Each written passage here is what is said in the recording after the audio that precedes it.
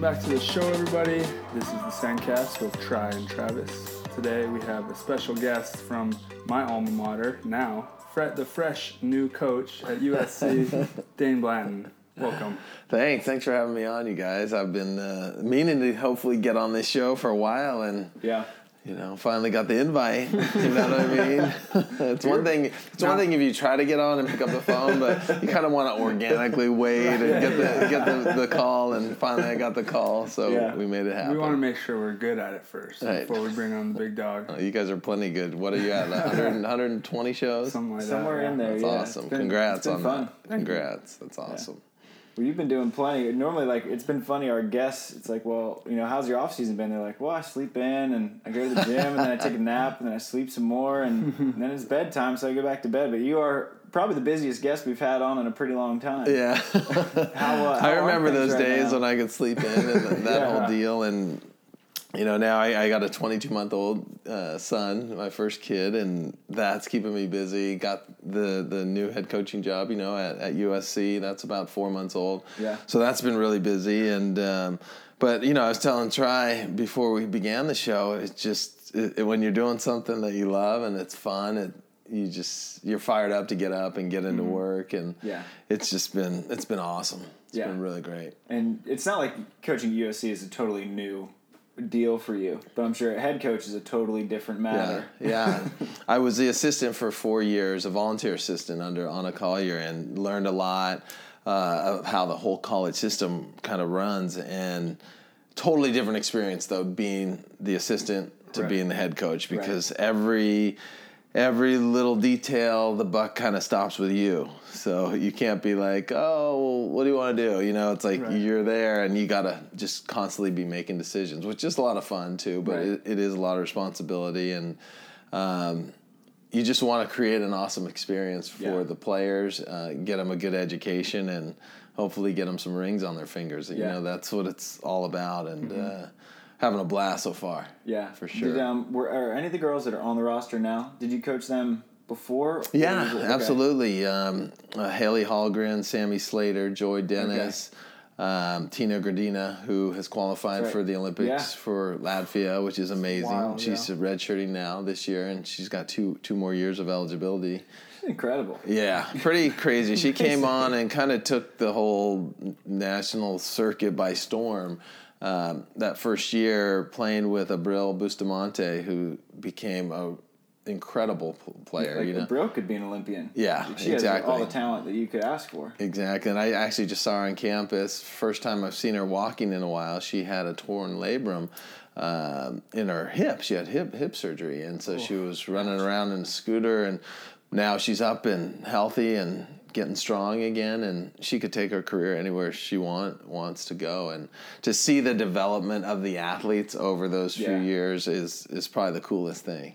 Yeah, for sure. Have you so Tina is still redshirting? Because I know that when I talked to her last year, she's like, I'm going to redshirt and try to qualify for the Olympics. But me and Try were talking about it, that now that she's already qualified for the Olympics, we didn't know if she'd do just a couple months at USC and then... Yeah, I think she thought about it, and just what an incredible summer that she's had, winning the European Championships and then winning that qualification event to lock down the spot. Yeah. And wow, talk about stress relief, getting that assurance of being in there. Because I remember when Eric and I had our run for the Olympics in 2000, it was up to the very last swing, everything counted. Yeah. And to be able to lock it down before, actually it's an interesting dynamic, right? Because it's the easiest it'll ever be for her, probably. Yeah, and I don't know if I think we were able to win the Olympics because we were groveling for so long, and we just became battle tested. Yeah.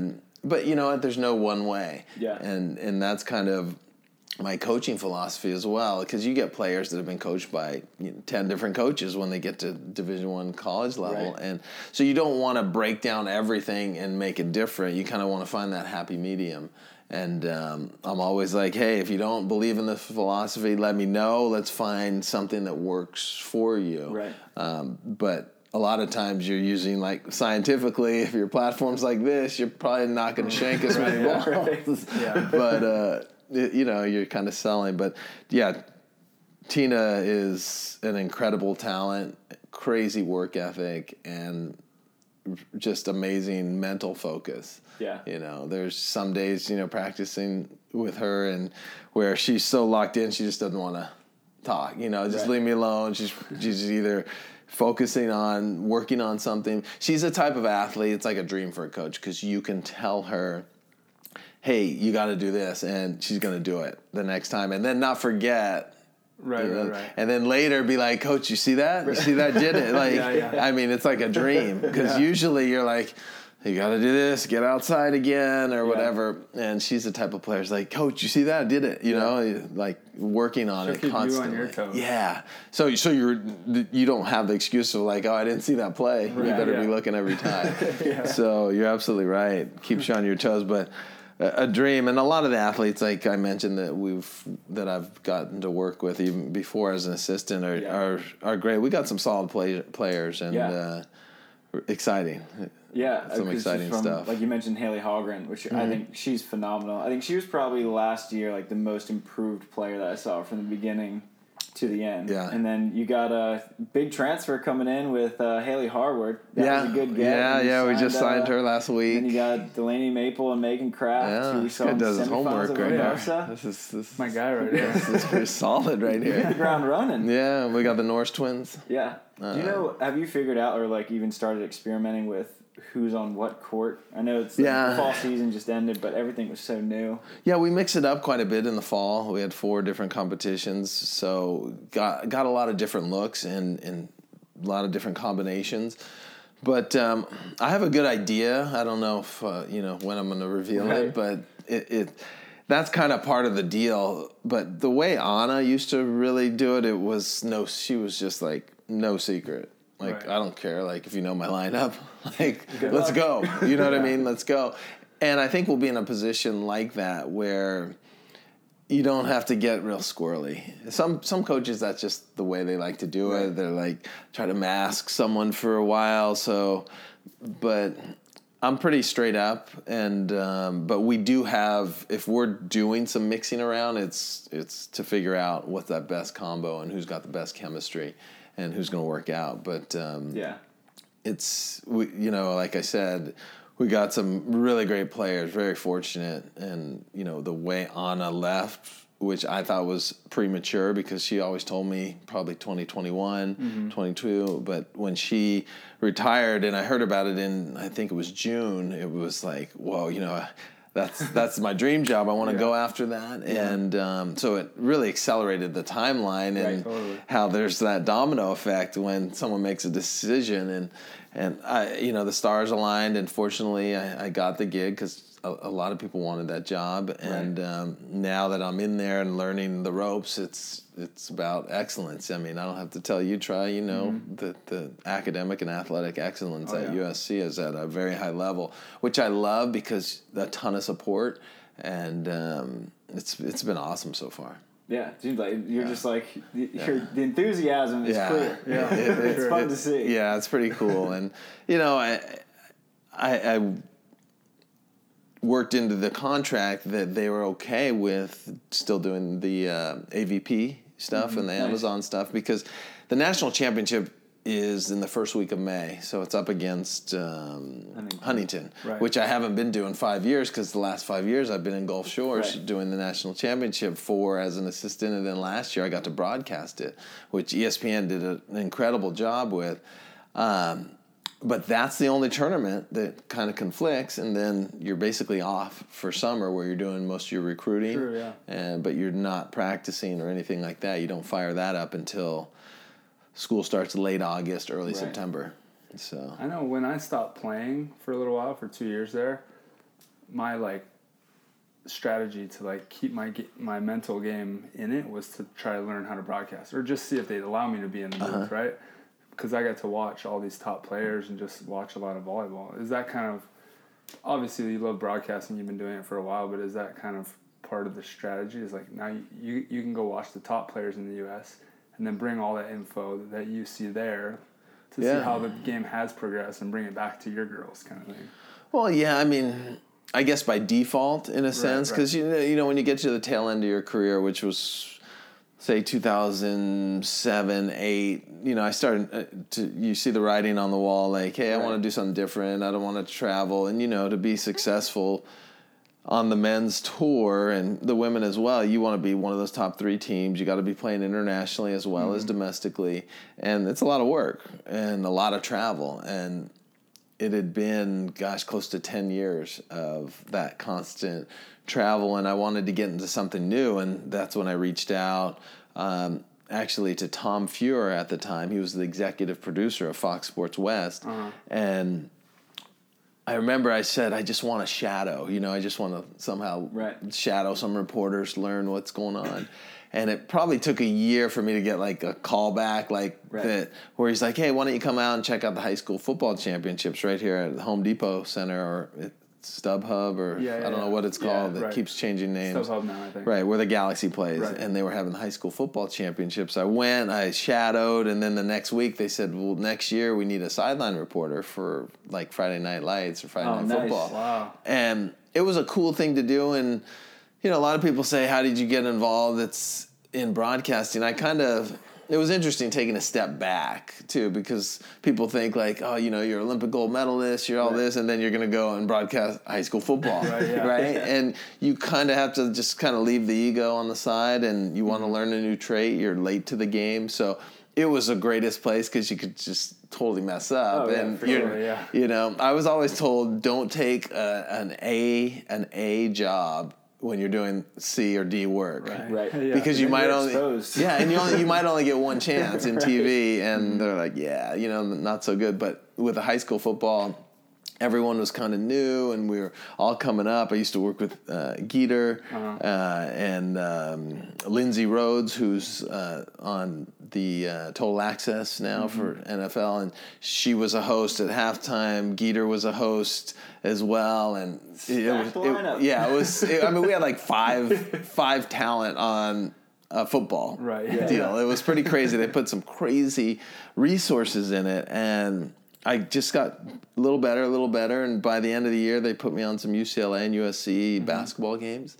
And then I got some pre-game, like Angels and Dodgers, pre- and post-game stuff, doing interviews.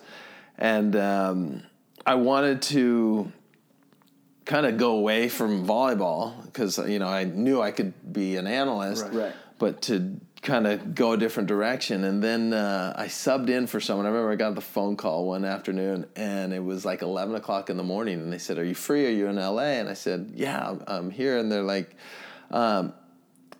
the sideline reporter for the Clippers is sick. Can you do a Clipper game? And this was like 2008, right? And I think it was 2008 when the Celtics won the championships. And I said, who they playing? It was Boston. And I was like, I always was told, like, say yes even if you don't feel prepared. That's the only way you stretch yourself. And I said yes. I remember I ran home. I think I got a newspaper, read, because I didn't have a clue what the Clippers were doing back then. Got like a suit. Before I know it, like 4:35, I'm at Staples interviewing like Mike Dunleavy, the head coach, and doing the thing. And I remember I was about to go out and do this pregame hit, and I didn't know the story really, but it's just kind of fake. And I found this room in the back and was trying to rehearse and practice. And then in the next room, which was just a curtain dividing it, the girl who's doing the national anthem decided to start practicing like while, so you're trying to focus, and this girl's singing, and finally I was like, I just got to go out. It was like 7:15 for 7:30 tip-off, and they threw it down to me, and I rattled something off, and I've never seen the video to this day, but they called me back, and so I did a couple games then, and that year I did 3 or 4 games, and then I kind of topped out. I thought I need to get representation, and I ended up getting represented by a guy named Lon Rosen, who handled like Magic Johnson's career, and now he was doing some broadcast representation. And once I signed with him, I remember one day him calling, and he said, I got you 15 games for the Clippers. I was like, so fired up. Hour later, he's like, I got you 20. And then by the end of the day, he had me on all the home games. He's like, he sold them on the fact that, the Lakers have continuity. Why are you guys always throwing a new reporter on? And he he got the whole thing. The next year, the Fox Sports West got the whole package, 82 games. So they were just doing the home games. Yeah. So when it was perfect timing, because then I was doing all 82. Right. I was on the team playing. That's so, awesome. and You were? Yeah, I did that for 5 years. Wow. And that was a cool time too. That was like kind of the Lob City time with DeAndre Jordan, Blake Griffin. And then I had 2 years of the Chris Paul kind of era. So right around 2012, 13 is Must when. have been a blast. Oh, I remember seeing you down there. I was like, oh, that's a beach volleyball player. Yeah. So it was kind of cool doing something different. And it was fun, going to Staples every night. And, you got to get your suit game kind of on point because you're on TV every night. Right. But, traveling, you realize, because you know how it is with the AVP and the FIVB and playing beach volleyball, it's tough because it's like a golf or a tennis, but we don't quite have the funds, right? Yeah, so exactly. you're not just jumping in first class because at the end of the day, it's kind of coming out of your pocket. Right. So you really got an idea of what a really really top tier professional league like the NBA. You're dealing with the big three: the NBA, the MLB, or the NFL. Yeah. It's just there's such revenue being generated that it makes sense. But I remember the first time I got on the plane, and I went. The whole plane's business. Yeah. Business class. It's like reconfigured. Yeah, but the front are even bigger. Coaches. No, the front's all players. Coaches are kind of in the back, and they can face one another. They have those. So they can chat. Yeah, they can do meetings, watch film, and then media and everybody else is kind of in the back. It's customized for the team. Yeah, What they need. basically, there's a charter system, and I think Delta runs it, and they have a whole fleet. So this plane that drops you off might take off and go pick up another team, take them home. Someone's coordinating. Crazy. They probably have.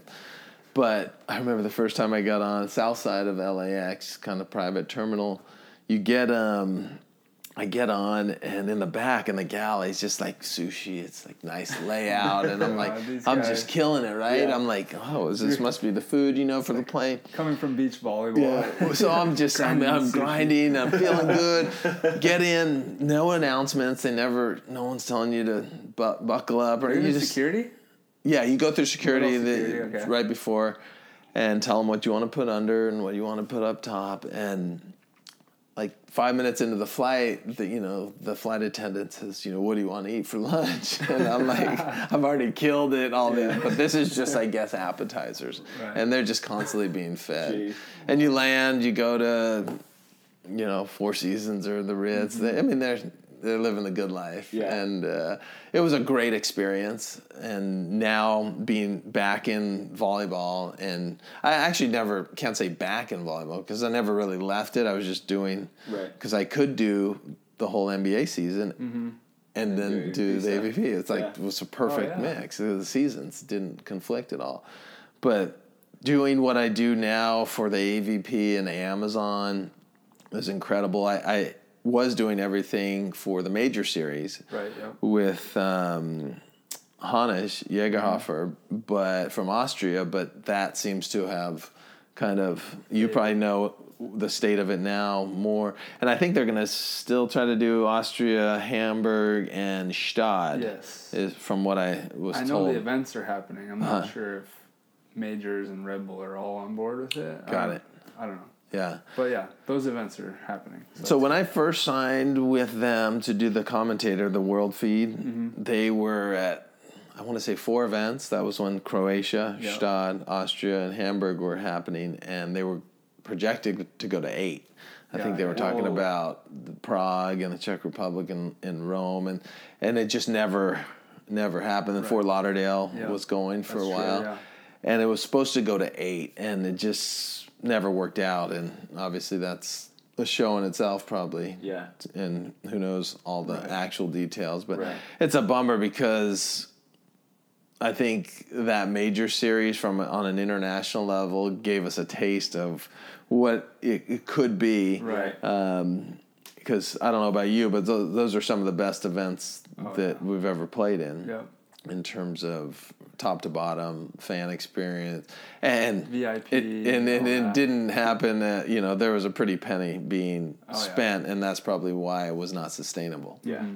So, and that kind of leads you to the AVP. It's so cool to see something that's on this trajectory and stable, and the players have a platform to do their thing. Yeah. So it's I think what Donaldson has done is pretty incredible, especially when you look at where the sport was in 2011.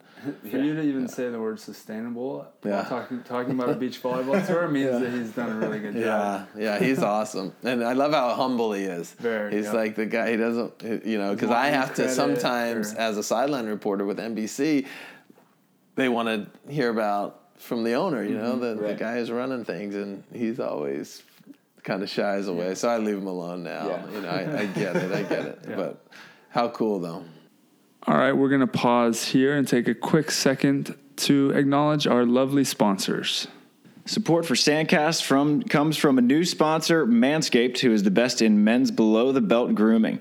Manscaped offers precision-engineered tools for your family jewels, which in beach volleyball, this is a well-groomed sport. You want to be looking good out there, which is why our code for 20% off is look good, play good. And you also want Manscaped because everyone knows or probably knows a guy who has had a troubling Manscaped story. I had a buddy in my fraternity who used scissors down there, and it just doesn't work all that well all the time, and that's why you have Manscaped here to help you out. It's redesigned the electric trimmer. Their Lawnmower 2.0 has proprietary skin-safe technology, so this trimmer won't nick or snag your nuts. You don't need that in your life. Trust me.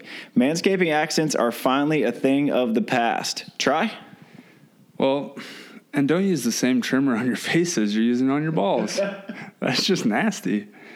Manscaped also has the Crop Preserver, an anti-chafing ball deodorant and moisturizer.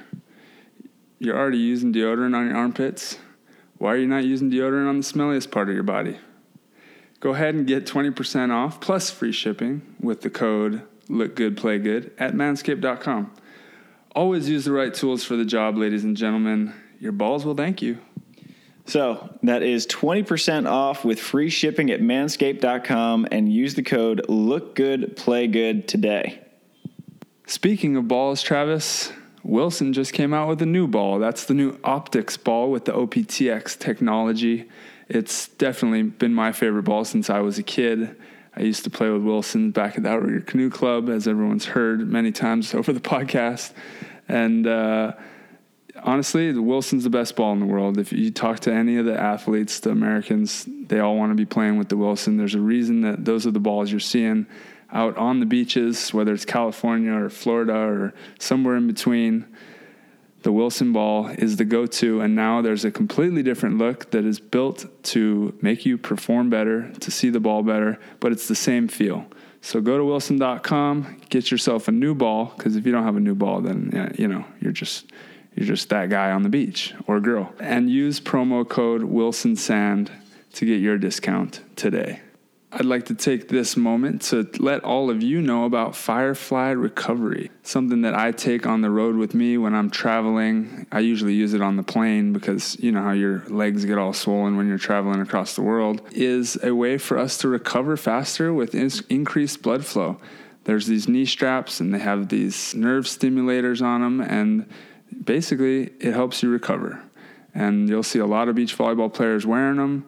And you need to get yourself a pair today at fireflyrecovery.com. All right, everybody, now it's time for your Pacific Coast Wealth Management Olympic update.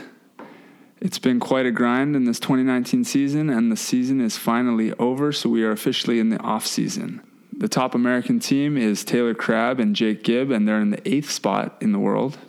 Bourne, yours truly, and Trevor Crabb are in the 10th spot. Meanwhile, Philip Dahlhauser and Nick Lucena are in the 17th spot, still looking to fill 2 more finishes to get there, 12th. And then on the women's side, April Ross, as always, is in the 2nd spot with Alex Kleinman.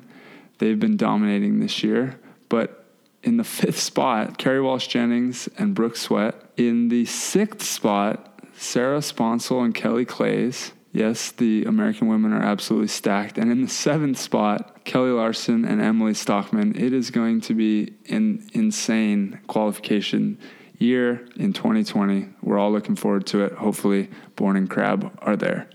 Aloha. And now back to the show. It's such a cool perspective, too, that you have. Like, not many people have that perspective. Like, most beach volleyball players have the perspective of our sport. And then we look at the NBA and all these other sports, like, whoa, like, they're on another level. Yeah. But you kind of have experienced that, and obviously the revenue is there. But you've experienced, like, what the athletes are like and the coaching and the personalities of that sport. And now you're kind of coming back to our sport, and you can compare the two. Yeah, it's pretty cool. Yeah, it is. It's a different breed of athlete because a lot of those basketball players that make it go along the system, you know, they play high school, they get into college, they're usually going to be drafted before they're seniors. Right. And so they go from being kids, 18 to 20, to multimillionaires very quickly. Yeah. And some handle it better than others. And a lot of times, you know, like they say, the money doesn't make you, but it does reveal your character even more. Right. So they skip a lot of the life lessons. I feel like that we have to like grind through, or not we, like every normal person on earth. Right. And when there's not many professions that can pay as well as the NBA. That's for sure. It's insane. You go to one. Like, I went to a Vikings game in Minnesota the other day, and I saw that place, like, almost sold out. I'm like, damn, this many fans are a regular season game. Yeah. And this is all of our fans for an entire season throughout the whole world, including who's probably watching on TV. Maybe. I don't know. Who knows how much. But it's pretty insane. I'm oh, that's why they get $50 million. Yeah. And the TV contracts. And I mean, like the NFL, you look at the NFL, and there's like 5-6 TV partners. Yeah, right. You know, they're actually on Amazon on Thursday nights. You know, in addition to whoever the main TV linear partner is, and then the Sunday night game and the Monday night game. There's football like 5 days a week now. And I think that's the big thing for volleyball. Has been the big challenge is not only exposure but accessibility. Right. You know, the kid's not at home watching every week, you know. It's hard to keep up, you know, and that's what's awesome about the streaming and where we're at now. You can kind of watch like a la carte. You watch what you want to watch when you want to watch it, and I think that's the best feedback that we get with Amazon is like, I feel like I'm at the event. Like if you're not there, you can kind of still feel like you're a part of it because they're on air for 10 hours. Kevin Barnett and Cameron Irwin are heroes for being on the air for that long. Brutal. It's so draining. It's crazy. It's more draining than playing. Yeah. When I was doing it for a little while, just spouting off what I was doing. They talk about the same sport in different matches, but people are like, man, Kevin, he said that same thing like 3 times. Like, Did I mention that we're at the Manhattan Beach Pier and sponsored by, you know? They're awesome. They work hard, and it's been so cool working with them this last year, and we just have a blast. It seems like you know, it's fun. It's a great way to showcase the athlete as well, that they can come up. You know, you came up numerous times, and it's great for your sponsors. It's great for basically everybody involved, which is it's a win-win all the way around for sure. For sure. I wish we had more events. You know, we'd love to. I think we're at 8 this year again, and we're at great spots. And I like that they're not just going anywhere. Every place is very calculated and thought out, and basically the top media markets in the United States. And so I know Donald's being very careful adding on and not doing it just to add on. Right. So. And I love that he, like, when you look at the stops, like, every year it just gets bigger and bigger at each place because he's established, like, the fan base, that people know what weekend to come out. And, like, the VIP tickets for Austin sell out in, like, 10 minutes. It's crazy. And, I mean, every place is just getting bigger and bigger, too. So I think, like, when he adds a stop, maybe it'll just be one. And we'll just go to that spot for 2 years so that place is established, and then another one. Yeah. It's smart. I like it. I wish San Fran would come back. I like that spot. That was kind of cool. The problem is the date that we had was overshot every year. So all the top teams are gone, no matter what. Yeah, that's a big issue too. Mm-hmm. It's tough to have tournaments when you're not having your top guys there. It's it's like running a Wimbledon with no Federer and Nadal or Djokovic. It's a tough sell, and I know that's a big issue, but there's so many tournaments internationally, and it's so hard to juggle, and sometimes they're not as cooperative, and so we have that conversation a lot on here. Actually. And that would, that like if there were a united player front, which has always been a challenge, then the players would have more leverage to, hey, we got to work this schedule out. If there's 4 entities putting on events, here's the deal. Yeah. Rather than it's kind of the reverse. Mm-hmm. It's like we're just, as players, you're just kind of waiting to see how many opportunities there are. Right. So it gets tricky. It's a tricky deal. A lot more complicated than a lot of fans would recognize. Yeah. Right. Well, you mentioned, we talked about the Beach Major Series and how big they were. What was like the equivalent of the Major Series when you were kind of peaking around that, the early 2000s? Well, I mean, obviously Klagenfurt, which was Hannes's event, Did it start around that time? My first year, Eric and I went there in 1998, and I remember we got second to Brazil, and that's when it had kind of just started. There was like regular bleachers, and it was funny. Every year it just got better and better and bigger in the VIP, and it just, that whole formula really works in Austria. Right. And people would fly in from Vienna, and everybody was there. They didn't even know volleyball, but they'd be there and watching it on the big screen in the VIP. Still to this day. Yeah, and the people that spend the night. And the cool thing is Hannes has always left a certain section for free, like whether it's through lottery, but you see people camping out, and so they've never been priced out, because that was a unique event where he could have just locked it down and probably made millions in revenue from just tickets. Yeah. And so it was that event that was by far the thing. And then to have the guy who created that event try to replicate it and expand it, I think where he came into some different problems were you can't run that same type of an event in the United States. It's like the VIP, for instance, so awesome, but the clientele, you got to match up with your clientele. Right. Yeah. Like you go into beach volleyball, you want to have some beers and maybe some burgers and some hot dogs. Like you're not looking for caviar and like what, but maybe some people do. Some people do. It's just I don't know if we have the numbers. Right. You know what I mean? Yeah. I like it. I mean, it's kind of like swinging for the fence. It feels amazing as a player too. When you have, like, the player party. Yeah. Or you have access to VIP and whatnot, and you're like, wow, like this is the real deal. Yeah. Like, you're getting the top sirloin and the lava cake and all this. On the international level, that's one thing I always said. Klagenfurt, before a lot of people even knew what it was, it's like that was the one international event where you felt like a professional athlete. Like you got in the airport, there's 20 shuttles waiting. Where are you going? Oh, you're going, jump in, you're at the hotel. Yeah, totally. You walk out of the hotel, there would be shuttles taking you to the event, food. I mean, you were covered. Yeah. You just had to show up and play.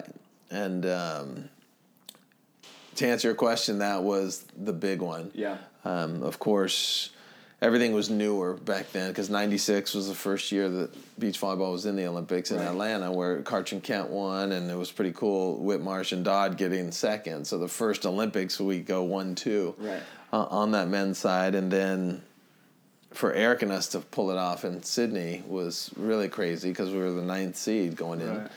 And that shocked a lot of people, and that to this day, probably one of the, if not the biggest upsets in terms of what was on the line in history, because we had played Zamarco and Ricardo 4 previous times that year and lost every single time. Oh, wow. Tough to beat a team 5 times in a row. Yeah. But they were, I'm sure, feeling pretty confident going in. But we just studied so much, and every time we lost, it was a couple points, and you know how it is where you're just thinking, if I can clean up my game just a little bit, I'm right in the mix, and that's what happened. And the pressure almost builds for them each time. It's true.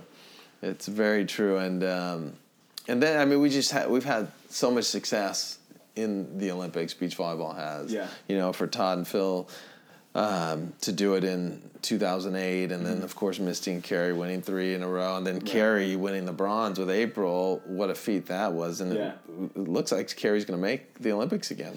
She's in a good spot. Yeah, she's in the driver's seat for sure. It's hers to lose at this point. She's positioned herself. I think she approached it with a plan. She's put herself in position, and now you have less experienced players kind of chasing her. Right. I think this would be her 6th Olympic Games because she played indoor in 2000. She's in good position, and she has all that experience, like 100 times more experience than anyone. She's also in the 2nd position. Yeah. So it's like... It's huge, and I always tell people that don't know the sport, the beach volleyball is an experience sport. You rarely see anyone come out of the gate and kill it at 20 years old. Right. Like Kent Steffes would be probably the example of a guy who came out pretty early and was dominating pretty young. But I would say, and you might have different numbers, try 28 to 35 are probably your peak years, something like that. Do you think it's... we're starting to see players peaking earlier on the international stage? Because you look at, a lot of guys that Brazil's throwing out there, like Alvaro's pretty young, and then obviously Anders and Christian, 22 and 23. Alvaro's probably, 26? Maybe? I think so. And then, but in the U.S., everyone does have a tendency to peak later. Yeah. Well, I think people are training younger internationally, and I think the focus is like, we're going to play beach right away. And I think over the years, most Americans, and I don't know about your experience, but I loved beach. I used to spend the night down in Laguna Beach to watch the Jose Cuervo, it was the AVP event, and guys like Sinjin and Randy would walk on the court, and Dodd and Hovland and Akatubby and Fro, and these guys were like gods. You're just so pumped up. And I was always told, okay, if you want to be a pro, go for it, but go get your education if you can. Right. And so I was always pushed to keep it indoor so that I could get a scholarship because there's no men's beach and there hasn't been women's beach on the collegiate level until 2016, officially on the NCAA. So I think most players, including yourself, you got that degree and learned a lot as well. I was under Coach Marv Dunphy at Pepperdine, and I learned a ton that I could transfer into playing on my own. But I think most players are college graduates, I would say, in the United States, and that may delay some of our development on the beach. Because imagine if you just dropped everything and you were 15 and you're just like, I'm not going to school, I'm just going to go down the beach every day. Yeah. Like if Miles Partain just didn't decide not to go to UCLA. Yeah, just start, going hard, and that was your only deal. I think I could have made the tour earlier. Yeah. Well, at least during the time I was in college, maybe by the time I was... Make the tour, meaning main draws consistently, maybe 19, 20 around there. I was playing pretty high level volleyball in high school, but it wasn't even. We just played for fun, and we had these really high level local tournaments because we had so many good players. But it wasn't even an option. Yeah, so you were gonna finish the school thing and then do it. I didn't even think about it. I didn't even think about it as an option. Right. I was just that's what you do. You go and play college volleyball if you're good at it, indoors. And I think that Mol and Sorm from Norway, going to the volleyball academy that they went to and living and eating and breathing volleyball, beach volleyball. And they also grew up in the YouTube era. So now they're watching all the volleyball that's happening over the world. Whereas for me as a kid, and way less for you probably, it was once every weekend during the summer, you got to catch that one match that was on the finals or something, It's true. It's so true. And I think if you go all in, you'll see the players developing earlier. Yeah. Like we're seeing with those two from Norway who are pretty incredible what they've done over the last couple of years. Yeah. And they are so young. Yeah. So is it an anomaly or is this the new norm? I guess is the question. But the cool thing about the sport is obviously like your former partner John Hyden is proving you can play it for a very long time, and experience trumps sheer physicality. Usually. Right. But the international game, and you would probably attest to it, it's getting so physical. It's pretty incredible the level that it's being played at. And, just watching you guys in the World Championships in Hamburg, because I was calling that, it's you're almost in awe just like some of the stuff that's being done. Yeah. And it's cool to see, but the level, it's like you look back on indoor, and you probably started looking back. For me, it's a lot longer, but we were not playing the type of volleyball that is being played now in the indoor game. So it's a different game. Yeah. You don't have 5 hitters. We didn't have 5 hitters. Right. 2 flying out of the back row, and sometimes the back row attack's more effective than the front row. Because they're so big and jumping so high, And I'm always amazed at middle blockers, how good they are at reading. So you put me in the middle, and I'm looking, like a fool. I'm going that 5 way, options, and the ball's being imagine that. shot. Yeah, So I think the beach game is kind of getting that way as well, but not at quite the rate, of indoor. But I think people are running more tempo, more kind of flares out and moving around, and it's fun. I'm trying to think of one team that really... Is it Poland? Poland was the first team to really do it consistently. Yeah. They got Enrico Rossi and Adrian Karambula have turned it into an art form. Really? Yeah, Adrian, they go crazy. So it's pushing the limits, and that type of play hasn't been consistent enough yet. It's almost...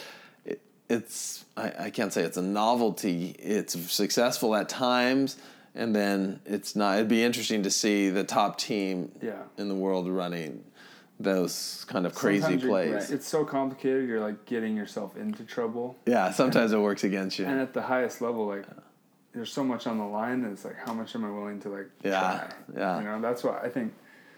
That's why teams have been kind of scared to do it. Because if you do it at the wrong time, or if you do a shoot, and that thing hangs up there too long, and you already jumped, you look like an idiot, and you just ruined probably a free ball that you ran it on. I'm amazed at the communication or the lack thereof, and the running plays, because Wojciak and Cantor, you didn't really see any communication. It was all the way to the pin, 30 feet. Back shoots and then fake. Shoot to quicks. That's when Ryan. So I wonder what their they didn't say a word. He's I have no idea how they do it. Yeah. Well, I played in World University Games in Kazan, Russia, 2011, I think, something like that. And those guys were partners at that time. And I had heard that they were the youth world champions or whatever. So they were the big dogs together as a team back then. And now it's 2020, and those guys have been playing together longer than anyone ever plays together.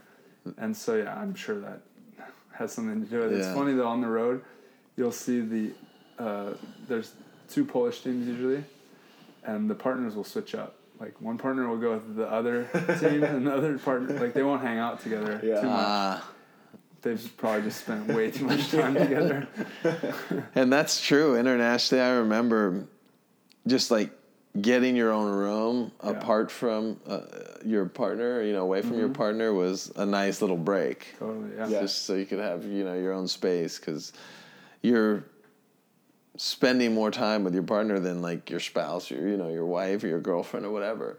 And it's definitely a challenge. You get sick of seeing their dirty underwear or wet, sweaty board shorts in your shower. Right. So true. How was it traveling with Fonoy? Because you guys had such a good run for a pretty long time. It was awesome. Until the rules changed and kind of forced your hand, probably. Yeah. You know what? It was funny in hindsight, because it didn't have a lot of success in 2004 yet. I made the squad. It would have been cool to try to defend our medal together, if I could go back and switch that, based on how poorly the performance was in 04. But Eric is awesome, you know. I mean, Eric and I are good friends, and we got along really well. So traveling and being on the road was really easy. Mm-hmm. But you always needed a break here and there. That's what I was talking about. But we had a lot of fun. You know, we kind of have a similar sense of humor, and just it was kind of a new frontier in a sense, you know, because everybody's doing what we were doing. Like even Karch and Kent didn't have to do what we did in terms of traveling the world to qualify. Right. If you remember in '96, like it was going to be, I think we had a trials almost. We had a trials. Yeah, we did have a trial in Baltimore. Mm-hmm. And that determined the AVP teams. And then Sinjin got in through the FIVB. Right. So after that year, there was no trial. It was get out on the road. I think it was your top 8, right? Which is now is your top 12. Is that accurate? It's your best 12 now. Best 12, it was your best 8. You can play in 20 tournaments, but it was just going to be your best 8. Okay. Right. And so it was cool being part of that, almost pioneers of just going out on the road and trying to qualify for the Olympics. And like I said, it came down to Belgium, which was about 45 days prior to the Olympics, the last qualification event. Okay. And we needed to get 4th place or better. We were trailing behind Karch Kiraly and Adam Johnson. And that weekend, Karch actually dislocated his shoulder. Oh, man. And it was fascinating because regardless of that, we still needed a top 4. Right. And we were in, you know, when you get stuck in that same seating, kind of where you're playing the same damn team every time. And the same team we would play every time was Emmanuel and Jose. Oh, I mean, and we knew if we were going to make the Olympics, we had to go through those guys. And we ended up beating them, we finished in 3rd place. And wow, I mean, that was such a thrill. We ended up playing Carl Henkel and Sinjin Smith to get to the top 4 to basically punch our ticket, right? Yeah, you had to earn it. And so we're playing. Here's the interesting thing, and you know, Sinjin and Karch have had their battles over the years. So we're in a position, right? If we lose, Karch and Adam are in the Olympics. Yeah. Yet Karch probably won't be able to play because of the shoulder, right? Because of the shoulder. So Adam, you have to play with someone else who's qualified. So we're thinking maybe Sinjin wants us to win, you know, because his rivalry with, you know, Karch. Yeah. And then, but the other hand, Carl is thinking if Karch and Adam qualify and Karch can't play, and Adam will play with Carl. So, and I think that was what was going to happen. So we get out there and we won the coin toss, we picked the good side. Carl comes out, just bombing serves. Mm-hmm. They go up 5-0 on the bad side. Oh. On the bad side, 1-15. Oh, man.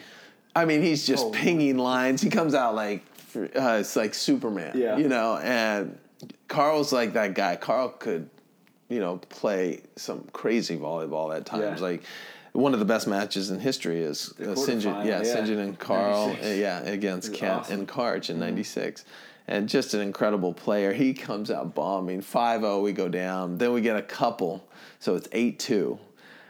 We, you know, going to the good side, and then we got all 5. They were up 8-7. We ended up winning, I think, 15-11 in the end. And but you know, we're thinking like, oh, maybe Sinjin won't go as hard. Right. And then Carl over here is like Superman, and it was crazy. But winning that kind of really took a load off our shoulders because there was pressure that whole time. And then once we got in, it was, you know, a lot of people were like, you know, Karch should probably go because he won the gold in '96. Right. He's, you know, I mean, come on, he's Karch. He won 84, 88 indoor, 96 on the beach. Oh, yeah. And so, you know, a lot of people like, no, they're playing better. And so that kind of put probably a chip on our shoulder. Like you want, it's always, you know how it is when you're playing with something to prove. Yeah. And people doubt you and you don't have a shot, and you know, and I remember even going down to the Olympics, you know, people are like, yeah, you know, take a lot of pictures, have fun, you know what I mean? And you're like, I see what you're saying, you know what I mean? Yeah. And so we went down there and we really enjoyed it. Eric and I, like I said, similar personalities. We said, let's like immerse ourselves in this experience. We're going to opening ceremonies, even if we're playing at 8:00 the next morning. We're staying in the village. We're going to just take it all in. And we stayed in the village. It was awesome. Sydney was prepared so far in advance. They were just so fired up to have it, and so many people, volunteers driving you around that had saved up their 2 weeks vacation to volunteer that year. Like they were just so into it, and the hospitality. Yeah, it was just so awesome, just for the chance to drive athletes around. Yeah. And there was just a ton of volunteers, and the village was about 40 minutes away from the venue, but you know, we really used that 40 minutes driving on the bus or whatever to kind of get in the right mindset. Totally, so we used it really to our advantage rather than, if you're right there sometimes and you're not gonna have a quiet second. Yeah, you jump onto you get on the beach, you start the routine, and everything starts rolling. So I think we used that time to our advantage, and Bondi Beach was just incredible. Like, historic beach. That's where the lifeguard was created, I'm told, and it's really, really a cool spot. It reminded me of Laguna, my hometown, but that was an incredible experience, and we stayed as long as we could. And once we won, we were kind of advised to get back and do as much media and really enjoy it, because there's so many successful American athletes. It's not like a country where you're the only one that won gold. It's like there's 100 gold medalists coming home usually. Yeah, well, I feel like you guys might have been one of the rare American athletes to win gold that might not have been expected to win a gold. So that was probably an interesting role, because you said people were like, oh, just take some pictures, have fun. Yeah. Enjoy it. And you want to, right? Because just making the Olympics is such a huge accomplishment.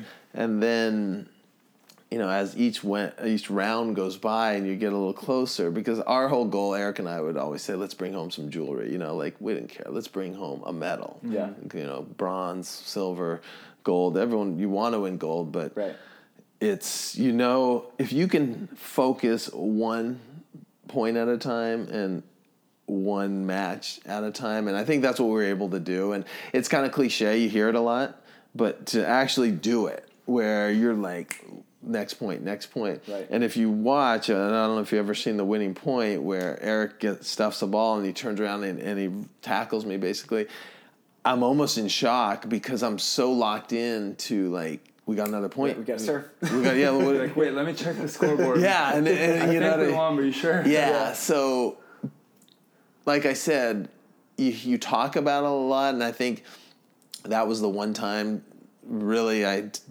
definitely during my career I was so locked in at this next year. We weren't looking at the bracket like, who do we play if we win? There was no if. It was like, all right, here's the team.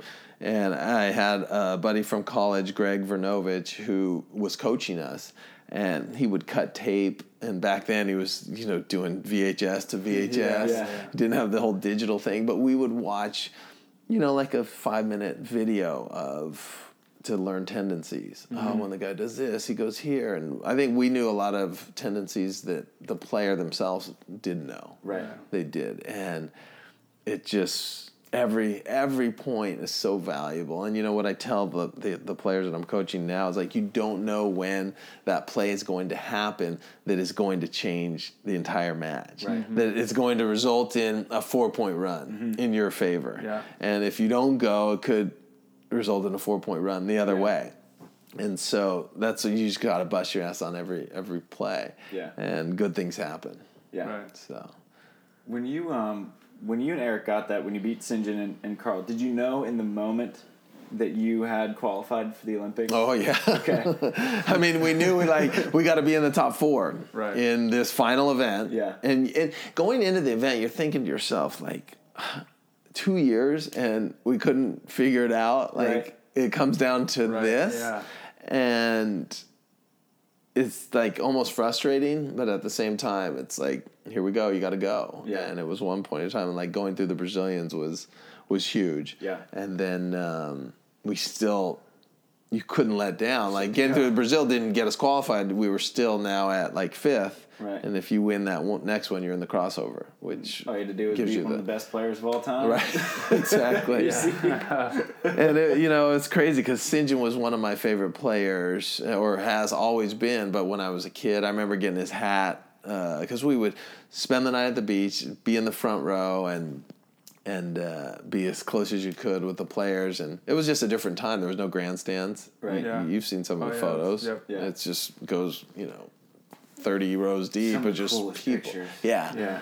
And you never think as a kid that you're going to play against those. Like when you watch the NBA nowadays and someone starts playing and they're like, well, this person was born when LeBron was 17. Right. Like, Yeah. you just don't realize the gap gets closer and closer. Right. Yeah. And so to play against like Randy Stoklos and Sinjin Smith was, when you're a kid, you don't even think that's a possibility. Yeah. Right. And so I always loved playing those great players, and playing against Karch was always awesome because such a sportsman, but you were always he was gonna try to beat you no matter what, right? Like he was one of the gnarliest competitors. And so I think all the matches that I played against him, it raised my game. It kind of showed you what you could push your level to. Yeah. And it was pretty cool, and it's such a fun sport, and it's kind of been up and down the whole behind the scenes of it, but ultimately it comes down to the players and kind of the history that is built, the fabric of the sport, because everybody's got the stories, and like right now, you're in the heat of it, you're living it. I'm like relating to like everything you're saying. Yeah, you're living it right now. I got and Jake and Phil and Nick and them that I grew up watching. Wow, now I got to go beat them and try to get this spot, and we're all right there. Like it could easily come down to Rome. We got like 7 events. And Rome's the biggest points. So it could come down to that where it's like Just 1 5-star. If they get this, then they get this, and Do you know how many 5-stars there are for the? Before just one in Rome. It's Rome, and the cutoff's the 15th. Rome ends on the 14th. So Rome is your Belgium. Yes. For me. It could be. Hopefully, hopefully we're sitting pretty. Yeah. And the other boys are battling it out. Have fun, fellas. Yeah, that'd be great. Yeah, I'm excited to experience that. So hopefully the exact it's same way. wide open right now, or we're pretty close. We're all. I mean, I think Jake and Taylor are in the lead now with that 4-star win. You really just got to look at averages. Right. And Phil and Nick have a little higher average than us, but I mean, it all comes down to like we're all within like 40 points or something like that. Got it. And that's out of like averages of like 500 something, right? Yeah. He probably knows. Yeah, they're if you like take their Phil and Nick only have 10 events, but if you were to add their average finish to the next 2, like they're like 20 points from Try and Trev, who are like 40 points behind. Got it. So theirs is like it's just a 3-horse race. Does anyone even have 12? 40 points is one finish. They do, and Jake and Taylor just got their 12th. Okay. So I think Try and Trev are like 14 got maybe. So they're just dropping now. Got it. 13, Got it. Yeah. And you'll have those weekends where you'll finish like what your worst is, and it doesn't help you. Right, yeah. Those are the worst. Don't have any of those weekends. You're like, I could have not shown up and I'd be in a better, I should have just skipped this and rest. Exactly. So don't let that happen. Yeah. I know we're running short on time. We want to make sure we get you out of here when you need to go. One thing that I was just so curious about was because you were kind of starting to come up at such an interesting time in retrospect, probably pretty scary for you, when the AVP was just in such flux in those late 90s, and then the World Tour was only like, it was kind of a baby when you really started to come up. So what was it like as a player? Were you ever like, the AVP's changed ownership 3 times in 4 years. The FIV's kind of a thing, but not really yet. It was challenging. Late 90s were a lot of turbulence in the sport. Early 90s, things were flourishing. You still had Miller Lite was still involved, and they kind of used it as a marketing arm. The tour was like, it was the Miller Lite AVP tour for so many years. And I think for many years at the end of the year, there would be a loss, but Miller would just write a check. Yeah. And that was the kind of the way it went. And then, the debt just kind of kept growing, and a new owner would come on, but they wouldn't really look at the debt and say that was the last person's debt, but it's the same company, so you can't ignore it. And it kind of came to a head, like you said, in the late 90s. As a player, you're thinking, I just want to play, and I got the tail end of some really the good stuff. Like, at the time, I remember playing in the King of the Beach, and I got a second to David Swadek. I think he'd won, and I made 25 or 30 grand in just that tournament alone. When Canyon and I won in 1997 in Hermosa, we split 60,000. And so at the time we were thinking, like, it's crazy to be now 22 years later and that still being like, people are like, whoa, that's a big purse. Yeah. Whereas we thought, like, at that point, we're like, oh man, we're gonna have $500,000. We're gonna have $500,000 tournaments, right? Or $1 million tournaments if we're already at, right? Splitting totally, 60, yeah. And that it hasn't gone there has been tough. But you're thinking, like, if it's this now, what's it gonna be in 20 years? And inflation. Yeah. And so, but I remember winning that, and you're like, oh my God, you win like 30 grand, but I think like $50 was taken out for entry fee or something. So it was like 29 and change, but you were just like, wow, this is so big. But yeah, you're right. A lot of turbulence at the time, but you just play. You play because you love the game, and you try to do what you can off the court from the political side, and you're probably experiencing it now. You're always trying to get the most for the players. You're trying to get the most for the tour, but if you get too caught up in it, you become just this advocate, whereas your performance on the court speaks louder than anything. Right. Yeah. Like, if you're a baller, people are going to be like, hey, they want to talk to the top 5 player that wants to make change, not the player who might be ranked 25. Yeah. It's just, it's one of those situations. The reality of it, you carry more weight the more success you have. Right. Yeah. It's like, look at Misty and Carrie. Like, you ask people to name 2 women's volleyball players.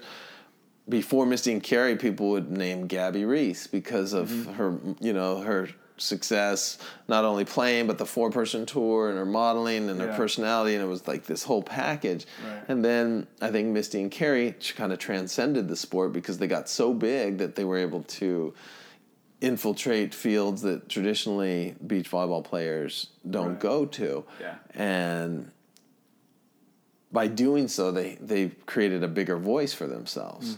When people talk like that, people listen more, so the biggest thing is to be successful and to push and be as relevant as you can, and I think you have a bigger voice and can make more change, I guess. Yeah, for sure. And so at USC, how can our listeners kind of follow along the USC team this season? Well, on Instagram, it's USC Beach, and we keep that pretty active and moving. I believe the schedule's up. If you just type in USC Beach Volleyball, you're going to go to the roster, find out, not only the coaching staff, but the players. And we'll start playing in late February. We'll have an alumni match, which is really cool because we have some spectacular alumni. Crazy good alumni. So actually, that reminds me, I got to reach out, to April Ross and to Sarah Hughes and to Kelly Clays, Kessie. Kessie was just honored at a Legends match that the men's volleyball program puts together, and we kind of work with them on that. So yeah, just so many. I'm leaving out a million people, but such a great alumni. Yeah. And so we'll kick that off, and just the support's been great, and it's so fun. The format's so cool at the collegiate level. Just having the 5 teams, it's so much drama, and the fact that the 5 team is no less important than the number 1 team. Yeah. And so it's just being one of those starting teams is what it's all about. No one's going to ask you what position you played at at the end of the day. It's totally. just, you know, how'd you do, you know, and that so ring right there. Yeah. It says it all. So, yeah, it's been a good run as an assistant, you know, winning 3 out of 4 years that I was there.